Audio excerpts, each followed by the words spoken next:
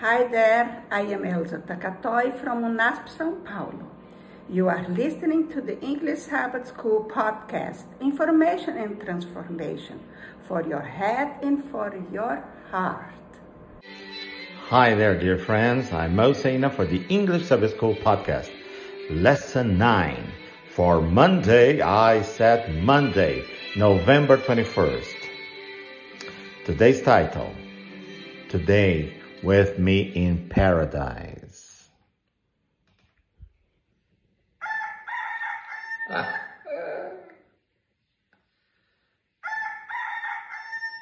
Thank you, Leroy. Yes, everybody up, rise and shine. Come on, Purcell. I know that you're tired. Probably you were helping some mothers give birth overnight, but we have to rise and shine today. Well, today is Monday, my friends, so I wish you a wonderful day of work if you are going to work today.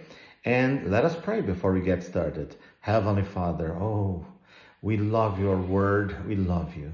Many times we don't understand everything that is in your word. We have our limitations. We have our prejudices.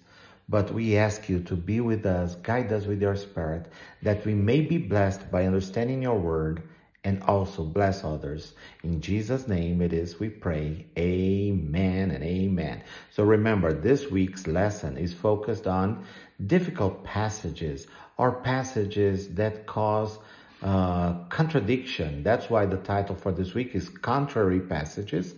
And once again, today's lesson is one very famous quote by Jesus when he was hanging on the cross. So let us see what the lesson says. One of the Bible passages most widely used to try to prove the immortality of the soul is Luke 23:43. It says, he replied, "Truly I tell you, today you will be with me in paradise." New Revised Standard Version. Almost all Bible versions, with few exceptions, translate this text in a similar way, giving the impression that on the very day Christ died, Christ and the thief would be together in paradise. This should not surprise us because those translations were made by biblical scholars who believe in the dogma of the natural immortality of the soul. But is this the best translation of the text? Let us see what the NIV says about this verse. It says, Jesus answered them, "Truly I tell you, today you will be with me in paradise." Yes. And the King James Version, the most respected translation in English, and Jesus said unto him, "Verily I say unto thee, today shalt thou be with me in paradise." Yes. That gives this idea. It's true. But I think it's funny. The author said, a passage widely used to prove the mortality of the soul. You want to prove the mortality of the soul? Contact the dead person, right? And you will die and you will find out if there is any mortality of the soul. Focus, Mo, focus. No funny jokes here. Focus. It's a serious subject. But people fight over these issues. And I say, when I die, I will find out for sure, okay? But anyway, let us see what they say. They tell us here to open our Bibles. So let us open our Bibles. We've just read Luke 23:43. Now let us read John 20:17. Come on, move it. I'm going to be reading from the NIV, the New International Version, but please, feel free to use any translation that you prefer. Jesus said, "Do not hold on to me, for I have not yet ascended to the Father. Go instead to my brothers and tell them, I am ascending to my Father and your Father, to my God and your God." And John 14:1-3. "Do not let your hearts be troubled. You believe in God, believe also in me. My Father's house has many rooms. If that were not so, would I have told you that I am going there to prepare a place for you? And if I go and prepare a place for you, I will come back and take you to be with me, that you also may be where I am." Beautiful promise, isn't it? Never get tired of reading it. Now, question: how should the promise to the repentant thief on the cross be understood in light of Jesus' words to Mary Magdalene and his promise to his disciples? So you see, we cannot just get one single verse from the Bible and say, this is my faith, my belief in this doctrine. No, you have to compare text with text, parts of the Bible with parts of the Bible to come to a conclusion. The lesson comments the following. The assumption that Christ and the thief went on that same day to paradise or heaven contradicts Jesus' words to Mary Magdalene after his resurrection, which affirmed that he had not yet gone to the presence of his Father in heaven. John 20:17. This error that both Jesus and the repentant thief went to heaven that day also contradicts Jesus' promise to his disciples that they would be taken to heaven only at his second coming. In John 14.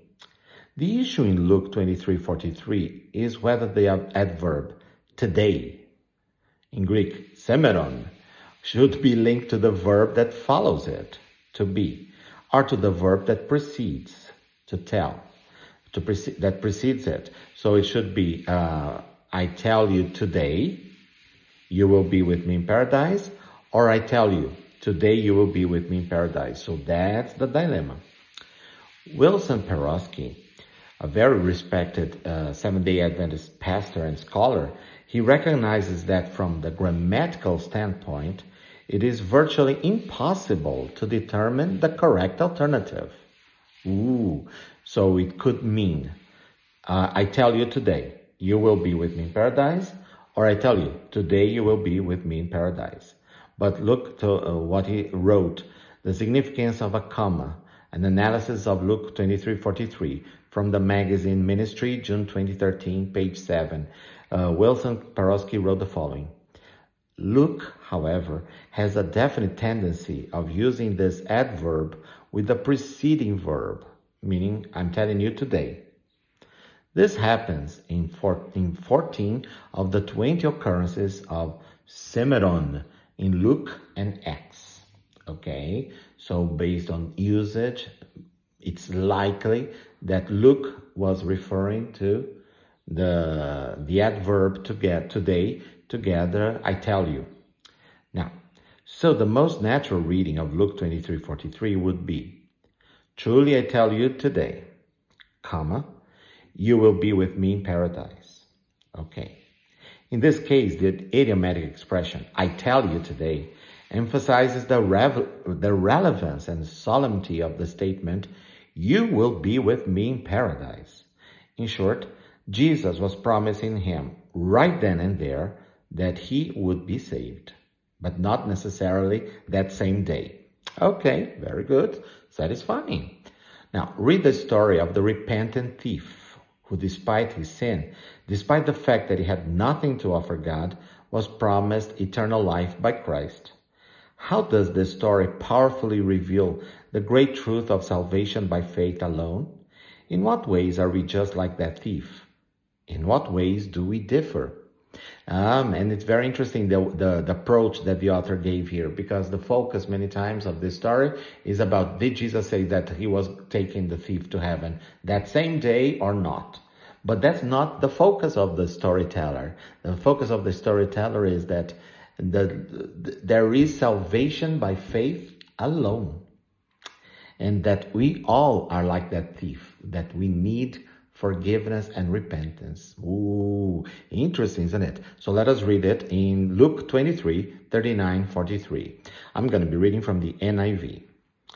Luke wrote the following. One of the criminals who hung there hurled insults at him. Aren't you the Messiah? Save yourself and us. But the other criminal rebuked him. Don't you fear God, he said, since you are under the same sentence. We are punished justly, for we are getting what our deeds deserve. But this man has done nothing wrong. Then he said, Jesus, remember me when you come into your kingdom. Jesus answered him, truly I tell you today, you will be with me in paradise. Wow, isn't it? And did you notice that I put the comma after today? Okay, yes. Now, again, if you want to fight over this issue, you're going to spend your whole life discussing that, and people are not going to come to an agreement. But we can agree that salvation is by faith alone, and we all need to repent. Isn't it amazing? Oh, Father, shall we pray? Heavenly Father, we are so grateful for the mercy, the love you extended to mankind, to humankind. Even when you were hanging on the cross, you were still reaching out to save us. Oh, Father, help us not to turn back to you, but to accept your gift of forgiveness and to turn away from our evil ways and change our heart of stone and give us a heart of flesh. In Jesus' name we thank you and praise you. Amen. Well, this is lesson 9 for Monday, November 21st. Remember, in English, we tend to use the dates of the month in the ordinal number. So that's why we say November 21st. Now, if you want to use the cardinal number, say November 21. Who cares, right? So be happy. That's it. For more information, please contact us on Facebook and Instagram. Just look us up, Believes UNESP. Tell your friends about our podcast, available on any podcast platform. Rate us with 5 stars so that more people may discover us. Thank you for listening, for sharing, and for praying with us and for us.